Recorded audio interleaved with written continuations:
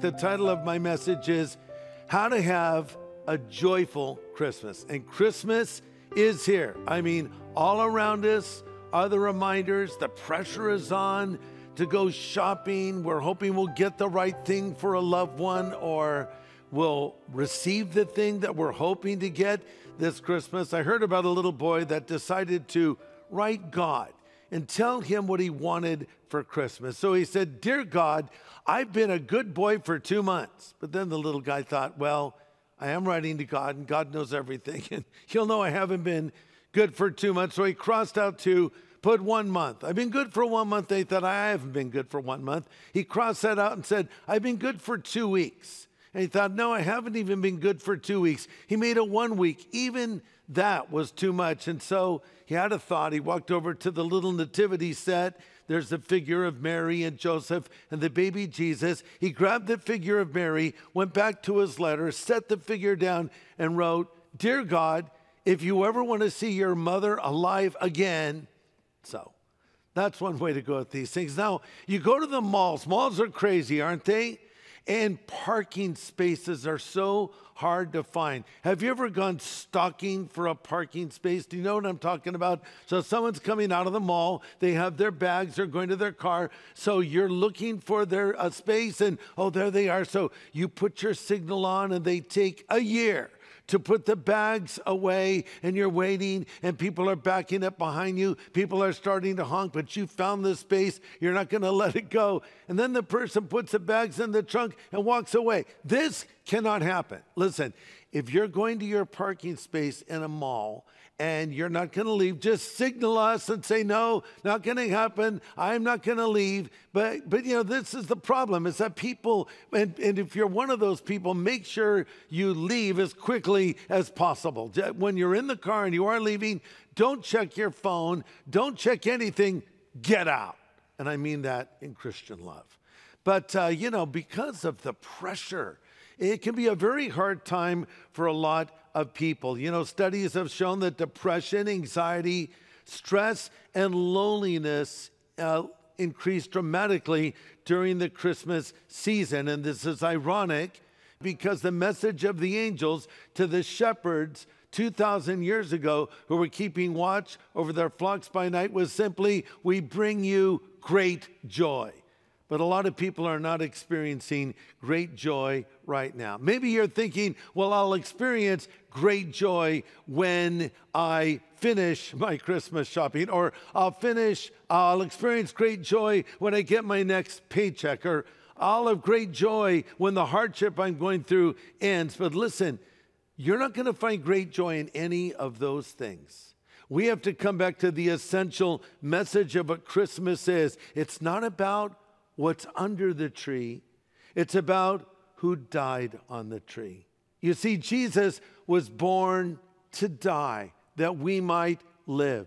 The incarnation was for the purpose of the atonement. He came with a specific purpose to go to a cross, die for the sins of the world, and rise again from the dead. So you don't need Christmas presents to make you happy. You need Christ's presence in your life. The message of this season is not shop till you drop, nor is it let it snow. We need to go back to those wise men who got it right when they said, "We have come to worship."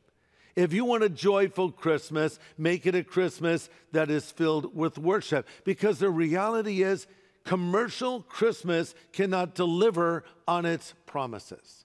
It can't deliver the magic. It can't deliver the delight. It cannot deliver the hope that it promises, but Christ can. So let's go back to the first Christmas. Let's go back to the story as presented to us in the Gospel of Luke. And by the way, turn in your Bible to Luke chapter 2. So when we last looked at the Christmas story, we found the very young woman named Mary being told that she was going to be the fulfillment of a Bible prophecy. The angel Gabriel appeared to her and told her she would literally be the fulfillment of the promise of the prophet Isaiah, and she would bring forth the Messiah. Of course, Joseph wasn't buying this, but an angel of the Lord appeared to him and told him to take Mary as his wife because that one that was going to be born would be called Jesus, and he would save his people from their sins. Now, seemingly out of nowhere, but really right on God's schedule, Caesar Augustus gives a ruling that all the world should be taxed. And so now Mary and Joseph find their way back to Bethlehem because that is where they were rooted. They were both of the house of David. But even that was for a purpose because Micah said that out of Bethlehem the Messiah would come. He said, "Thou Bethlehem, though you be little among the thousands of Judah, yet out of you shall come forth one whose origins have been from everlasting," or a literal translation would be the vanishing point. So this was all part of God's big plan to accomplish his purposes, because history is his story. The reality is history swings on the hinge of the door of a stable in Bethlehem. And there the Son of God was born. And of course, Jesus wasn't a mere man or just a prophet. He was God coming to us in human flesh. As he entered our world, he was God with skin on, literally walking among us. And the birth of Jesus was one of the most momentous events in all of human history, because the eternal God literally became a fetus and was born of a woman. And he did this in order to become the Savior of the world. So really, when you get down to it, the story of Jesus is not a rags to riches story. It's a riches to rags story.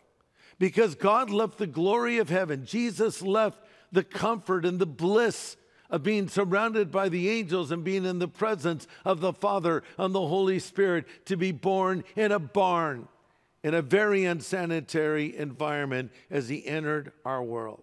And when the first Christmas came, most people missed it altogether. There were no twinkling lights hanging from the eaves of buildings. There were no reindeer on anyone's lawn. Children did not find it hard to sleep that night, because basically it was a night like any other night. In fact, on the first Christmas, it was business as usual. It was a bleak time spiritually for the Jewish people. There had been an icy silence from heaven, and the Jewish people had not heard from God for 400 long years. Not one angelic appearance, not one prophet speaking for the Lord, not one miracle had been performed for 400 years. And then out of nowhere, but really right on God's timetable, everything changes, and the announcement goes out that Jesus has been born. But everyone missed it. The innkeeper missed it. He didn't have room in his hotel or in his inn for Jesus. The people of Bethlehem missed it. The people of Rome missed it. The religious leaders missed it, even when King Herod went to them and made them aware of the birth of this child and what does this mean in the Bible. And they knew the scriptures to go to that spoke about Messiah, but they didn't make this short journey from where they were to go see in Bethlehem if this was true. Everybody missed it for the most part. So now God is going to make the greatest of all announcements. You know, when you have good news, you can't wait to share it. And I wonder if up in heaven the Lord said, okay, I need some angels to get this message to planet Earth that Messiah has arrived. Oh, everyone would have volunteered. And the Lord might have said, well, I'm thinking of sending Gabriel. Oh, Lord, another angel might say, he got to go last time. I want to go. The Lord says, all right, you can all go. And God sent thousands of angels to make the announcement of the birth of Jesus. And who do they make this announcement to? According to the Christmas story, shepherds keeping watch over their flocks by night. In my book, Johnny Cash, The Redemption of an American Icon, I talk about Johnny's hardscrabble beginnings to his initial ascent up to the point where he was having all kinds of troubles, ranging from being arrested to wrecking cars to just making a mess of all the success that he was experiencing. But here's the big story, that God can redeem a life. No matter how you're living your life out right now, and maybe you've made some mistakes and you've done some things that you're ashamed of, this book shows that God gives second chances. This is a story of redemption. If God can redeem a person like Johnny Cash, certainly he can redeem a person like you.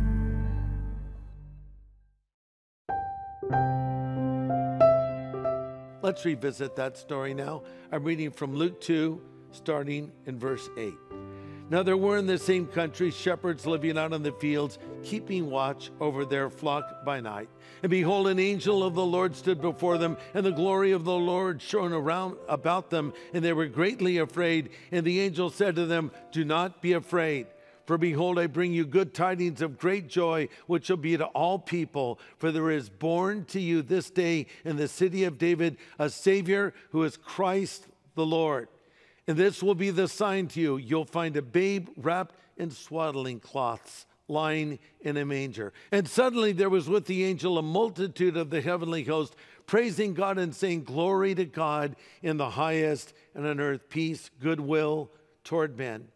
And so it was when the angels had gone away from them into heaven, the shepherds said one to another, Let us now go to Bethlehem and see this thing that has come to pass, which the Lord has made known to us. So here's my first point if you're taking notes. The highest message came initially to the lowest of people. I mentioned last time that we've overly romanticized the Christmas story and we miss the raw power of it.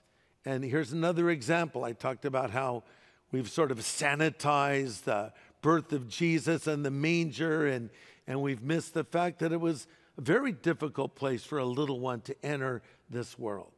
Now let's think about the shepherds. You know, we think the shepherds were these wonderful people, and they were in their way, but these were the very outcasts of society.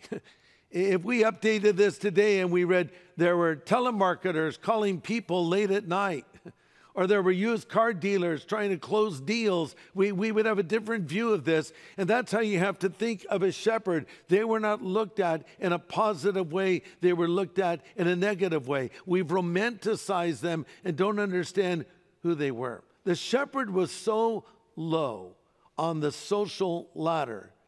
The only one that was worse than them was an actual leper.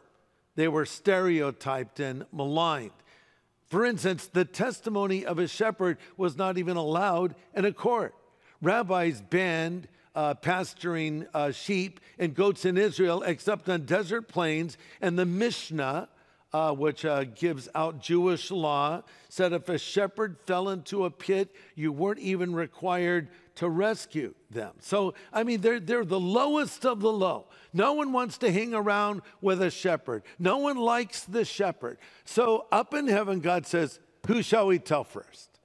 Who should we reveal this message to that Christ has been born? Not Caesar, not the religious leaders, not the influential folk who could potentially influence others. The highest message came initially to the lowest of the low, into this social context of religious snobbery and class prejudice. The Son of God stepped forth.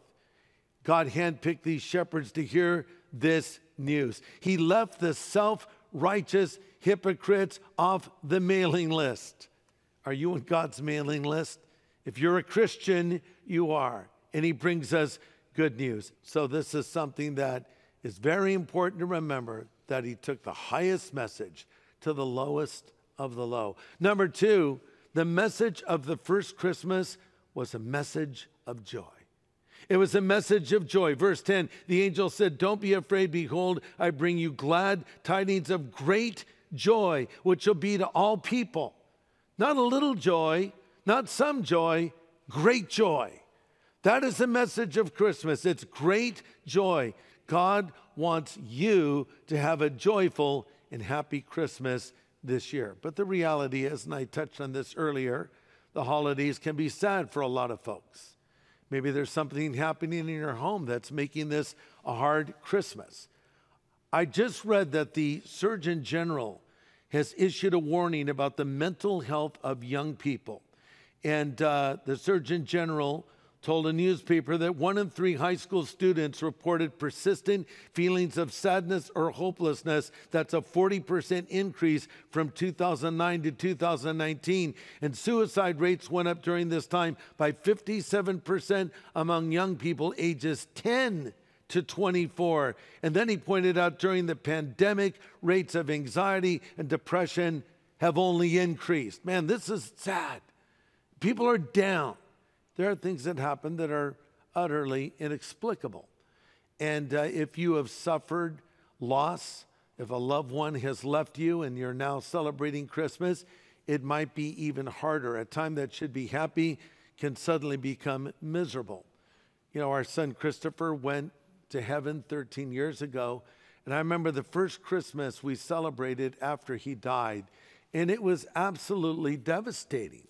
because he loved Christmas and he really got into it. He was a great rapper. He wrapped presents so beautifully. He didn't get that from me, but he'd get out his X-Acto blade and the tape and do all these cool things. He made custom Christmas cards for people, and he loved this time. It's all those memories flood into your mind when you're there supposedly having a good time, and it's actually a very sad time. And maybe I'm talking to someone right now that's really sad.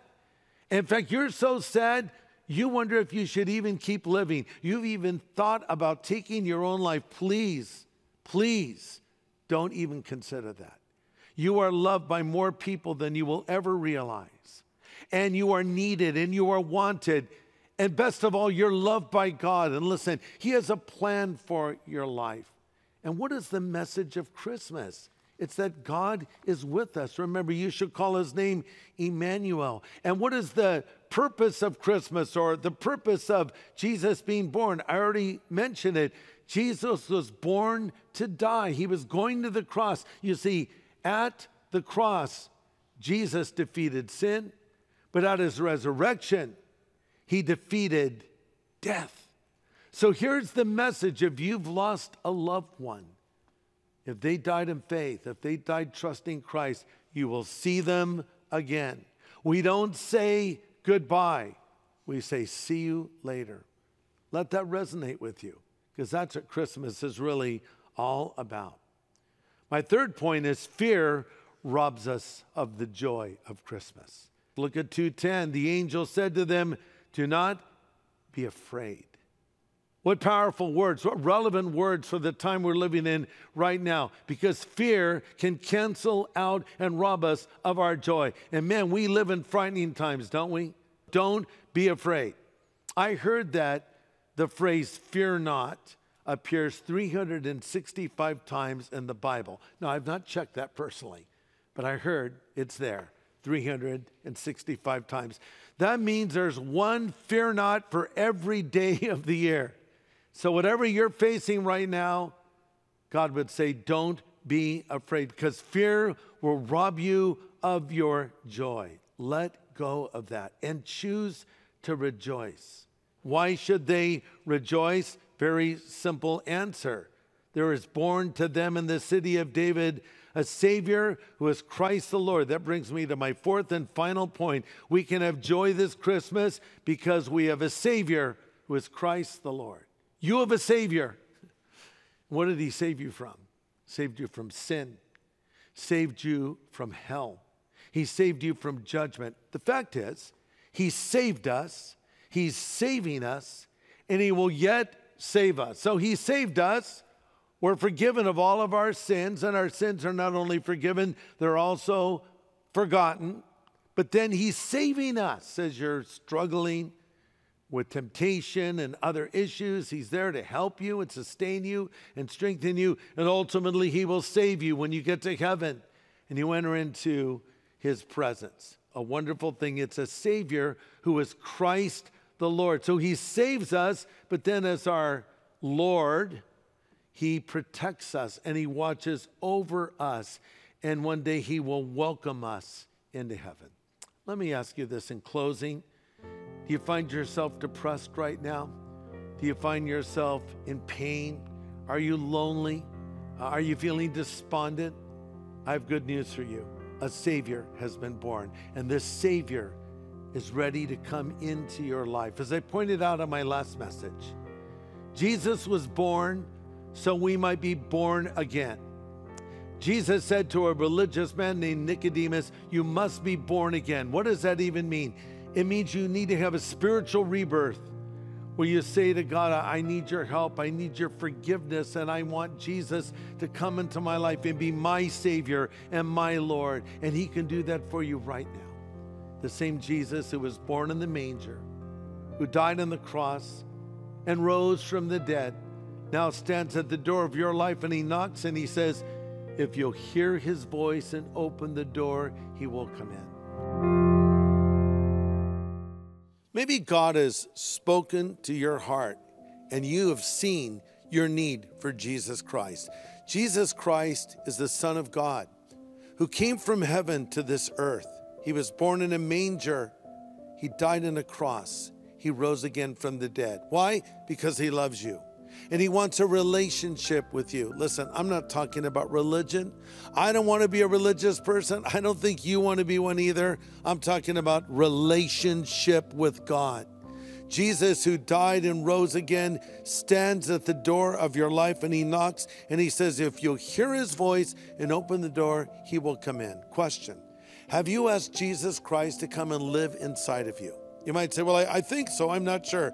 Hey, if someone moved into your house in the middle of the night, do you think you would be aware of it? I'm sure you would. And in the same way, if Christ has come to live inside of you, you will know.